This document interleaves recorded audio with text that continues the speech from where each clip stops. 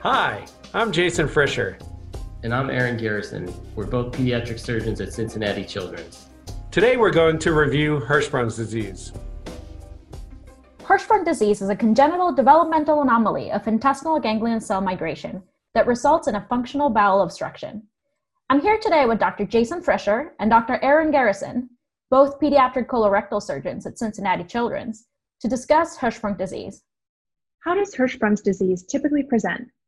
More than 95% of neonates pass meconium within the first 48 hours of life, and failure to pass meconium is typical of Hirschsprung's disease. However, some infants with Hirschsprung's disease do pass meconium. If an infant who has not passed meconium in the first 48 hours of life presents to your clinic, the possibility of Hirschsprung's disease should be entertained. How common is this condition? Are there any predisposing conditions or familial associations? So Hirschsprung disease is actually relatively common in a busy children's hospital. It's got an incidence of about 1 in 5,000 children. So it is something that does come up quite frequently. Unfortunately, about 10% of children will have a positive family history, and it means there is some predisposing genetic conditions such as the RET gene that can go along with that. So typically, if we have patients with strong family history, we will have them referred to genetics for evaluation and screening for other potential malignancies. As many of you know, Hirschsprung's disease is associated with trisomy 21, and up to 10% of children with Hirschsprung's disease will have trisomy 21, but only 1 to 2% of patients with trisomy 21 have Hirschsprung disease. There are a few other syndromes that are associated with Hirschsprung disease, including Waardenburg syndrome, congenital central hypoventilation, which is known as Ondine's curse, and some others. What diagnostic workup should be performed? The 3 studies that should be considered for evaluating for Hirschsprung's disease include contrast enema, rectal biopsy, and possibly anorectal manometry.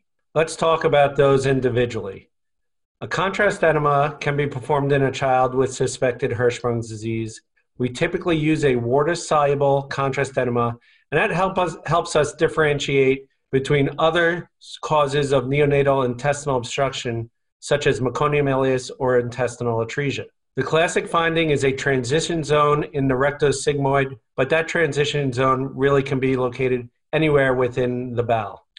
Other findings suggestive of Hirschsprung's disease include a rectosigmoid ratio of less than 1.0. What that really means is that the Hirschsprung's disease, the aganglionic bowel, is contracted and is narrow lumen compared to the dilated ganglionated bowel, more proximal.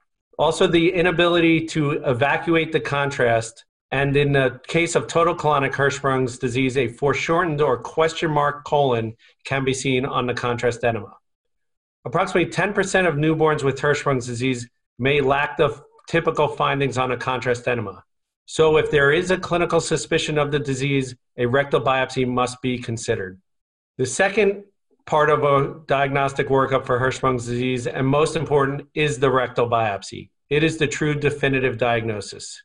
In a child with suspected Hirschsprung's disease, one can perform a rectal biopsy to confirm the diagnosis. Typical features on the biopsy include absence of ganglion cells, presence of hypertrophic nerves, abnormal pattern of cholinesterase staining, and an absence of calretinin staining. To be considered an adequate biopsy, it must be taken from the rectum at least 1 centimeter above the dentate line and must include both mucosa and submucosal layers. A rectal biopsy can be obtained through suction technique or open full thickness technique. The suction technique is typically used for patients less than 6 months of age, and one should consider using a full thickness technique for patients older than 6 months or when a suction biopsy is inadequate. And would we get an anorectal manometry on all of these patients? Anorectal manometry is a newer modality that is sometimes used. One must understand the findings for a patient in Hirschsprung's disease, that when doing anorectal manometry, there's a lack of the recto-anal inhibitory reflex, or RAIR, R-A-I-R. This reflex may be absent in other conditions as well, and some children have a false positive test. So any patient with an absent RAIR must undergo a rectal biopsy for confirmation of the diagnosis. I like to think and use anorectal manometry to rule out Hirschsprung's disease in some patients, but when it's undiagnostic, or even positive, I still perform a biopsy to provide a definitive diagnosis. What should we do once a diagnosis is made? So the first thing I usually do is talk to the family and give them education about the disease, because most of them have never heard of it and they're not sure what to expect. I usually tell them that their child will need this condition managed for life, but that our expectation is that he or she will also live a normal life with some close management and care by the doctors and nurses. The other short-term thing that we teach families to do is rectal irrigations, and this is best taught before you actually do the operation. So getting the family familiar with them, because as we'll talk about later, enterocolitis is the biggest thing that we get concerned about. Is it's the life-threatening part of Hirschsprung's disease. NICU babies who are diagnosed with Hirschsprung's disease will typically manage with irrigations, antibiotics if they show evidence of enterocolitis, and NPO or NG tubes if they're distended. Many times, though, they're not distended, and you can kind of keep them decompressed by doing irrigations, allowing them to have breast milk until you get to the point where they're ready for surgery. Older children are a little bit more difficult in that they've had this problem since birth, and a lot of times the colon has become dilated, and so they're not amenable to just doing a primary pull-through in many cases. So children like that will start on an enema program. Some may need diversion more proximally to give the colon time to decompress. Everyone we manage a little bit differently, but those are a little bit more challenging group to kind of decide which operation you're going to do and when. What are the goals of surgical management? There are 3 goals to the surgical management of Hirschsprung's disease. First, identify the extent of the aganglionic segment. Second, resect that segment. And third, restore the bowel to its continuity. What are the principles of surgical management of Hirschsprung disease?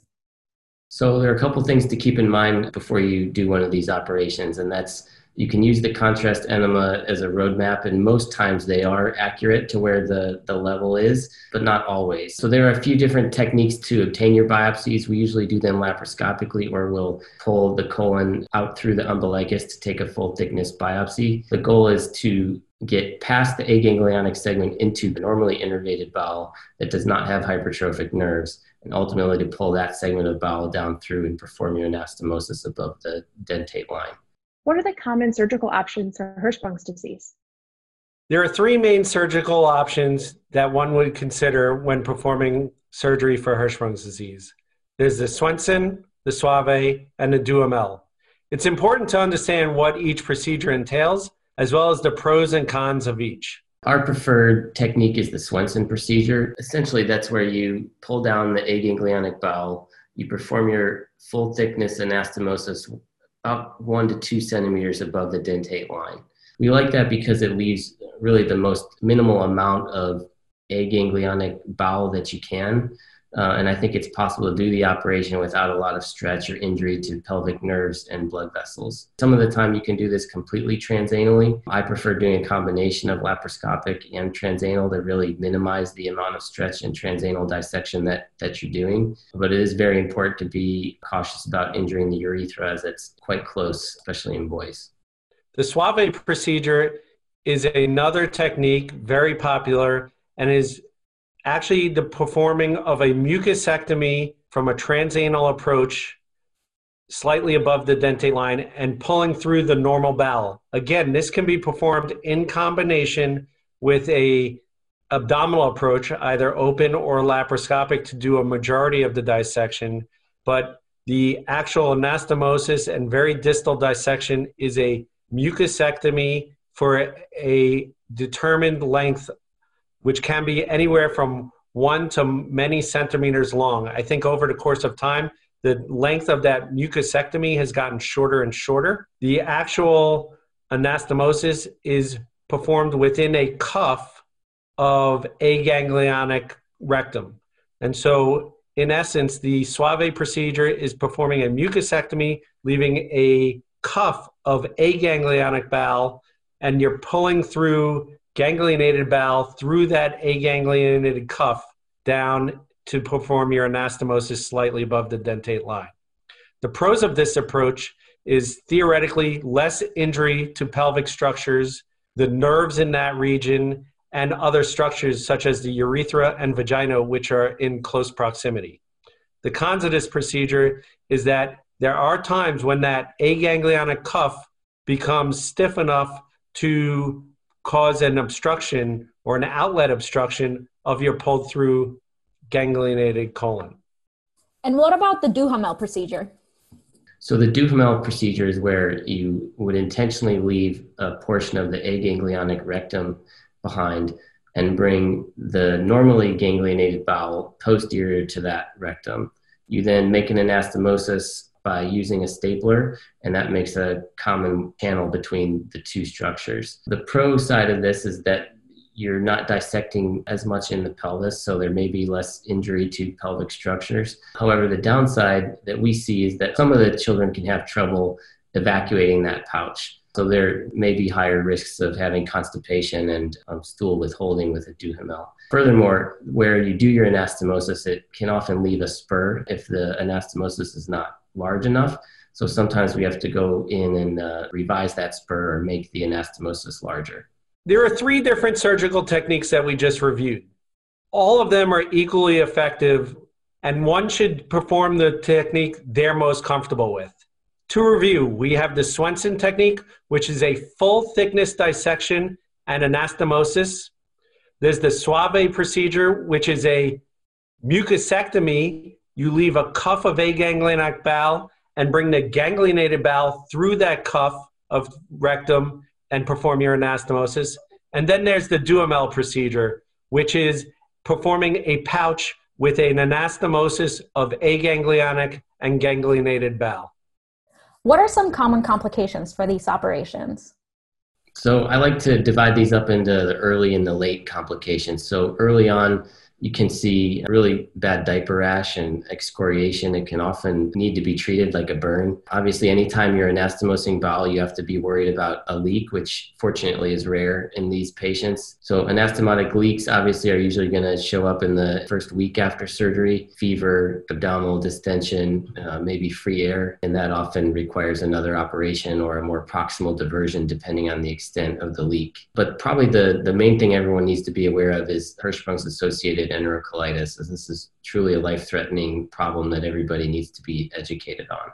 How do you diagnose and treat Hirschsprung's associated enterocolitis? Hirschsprung's associated enterocolitis is poorly understood and likely is an inflammatory condition secondary to bacterial overgrowth.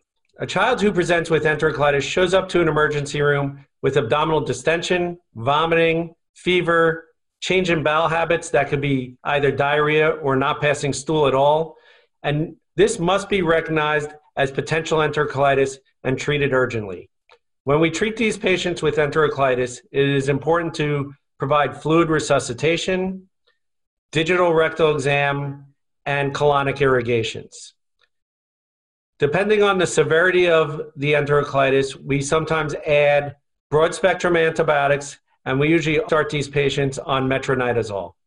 Enterocolitis can present similarly as gastroenteritis, but because of the severity that is potential in a patient with enterocolitis, we treat them as if they have enterocolitis. And again, the key tenets to treating enterocolitis are fluid resuscitation, digital rectal exam, and colonic irrigations.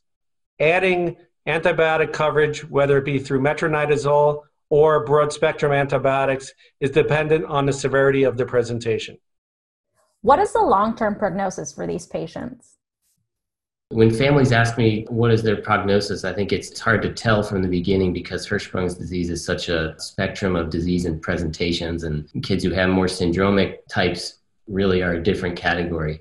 I would say the most common rectosigmoid type patients, though, really should do well and should be continent by the time they enter kindergarten. I do mention that about 80% of kids with Hirschsprung's disease are constipated and will need some kind of management. I think we do manage their constipation pretty aggressively here. Managing that early and aggressively, I think we prevent some of the complications and things that can show up later, such as when the bowel gets distended and defunctionalized. So assuming that the operation's been done well and that there's not any transition zone or strictures, we expect that most of the patients are going to do very well and be in kindergarten socially continent. For a patient who isn't doing well after a pull-through, what are your management options? Great question. I think you have to have a systemic an organized plan when taking care of patients who aren't doing well after surgery for Hirschsprung's disease. And the first and foremost is to take obviously a good history and a good physical exam. If you find that there's a stricture at your anastomosis from a prior pull-through for Hirschsprung's disease, then that needs to be addressed either through dilations or revising the pull-through procedure.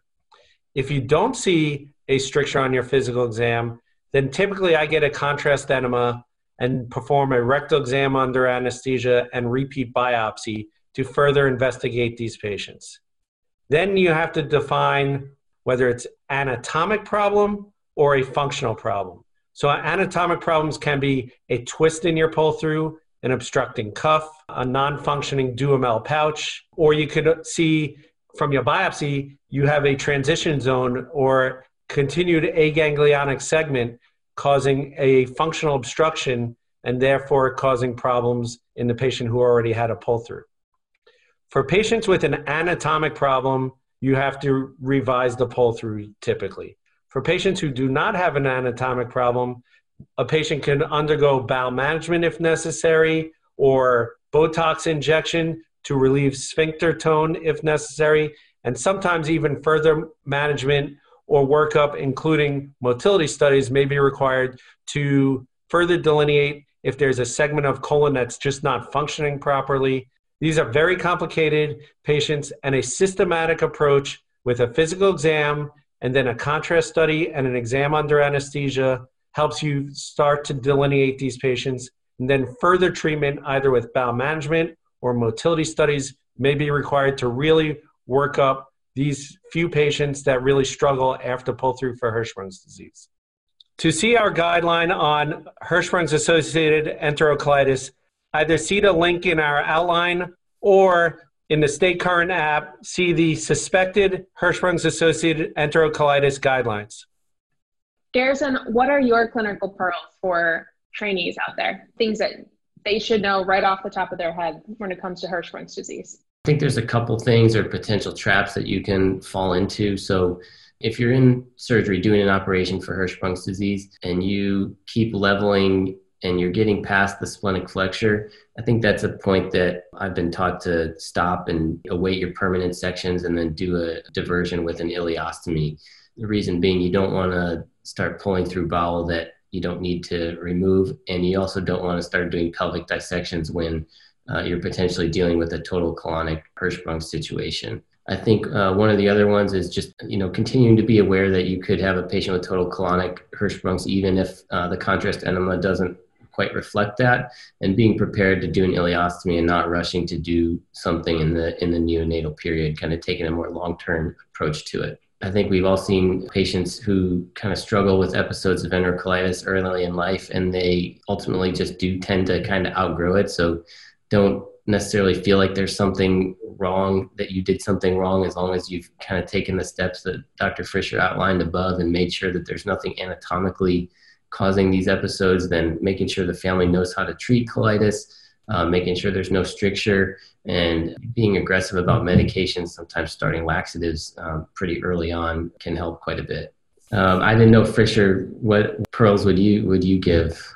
There are so many pearls, but a few that I think of are exposure. I think when doing the transanal dissection, having good exposure, we like to use the Lone Star retractors. Some people use just sutures to expose the anal canal, but I think good visualization of the anal canal is important, which brings me to my next point, which is understanding the anatomy of the anal canal and really being able to identify the dentate line. So I think it is imperative that you identify the dentate line, because your dissection transanally, whether that be through a Swenson, Suave, or Duhamel technique, you need to make sure that you're starting your dissection above or proximal to the dentate line in order to get a good result.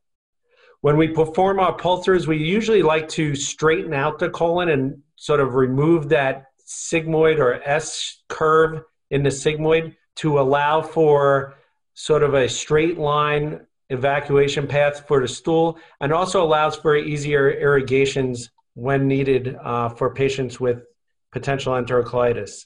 Which leads me to the last point, which I think is one of the most important points, which is Prior to performing a pull-through procedure, I ensure that our families are instructed and can perform irrigations so that if their child happens to have enterocolitis or develops signs and symptoms of enterocolitis, the number one treatment is irrigations. And I would have my families perform irrigations before they even bring the patient to the emergency room. And so all patients, before they get their pull-through and when they're ready to go home, are able to perform irrigations before the pull-through and go home with the proper equipment and supplies to do the irrigations. This is Rod Gerardo from Cincinnati Children's Hospital, the contributing editor for this audio chapter. What else do you want to hear? Let us know in the Stay Current app, Twitter, Facebook, or Instagram pages. And remember, knowledge should be free.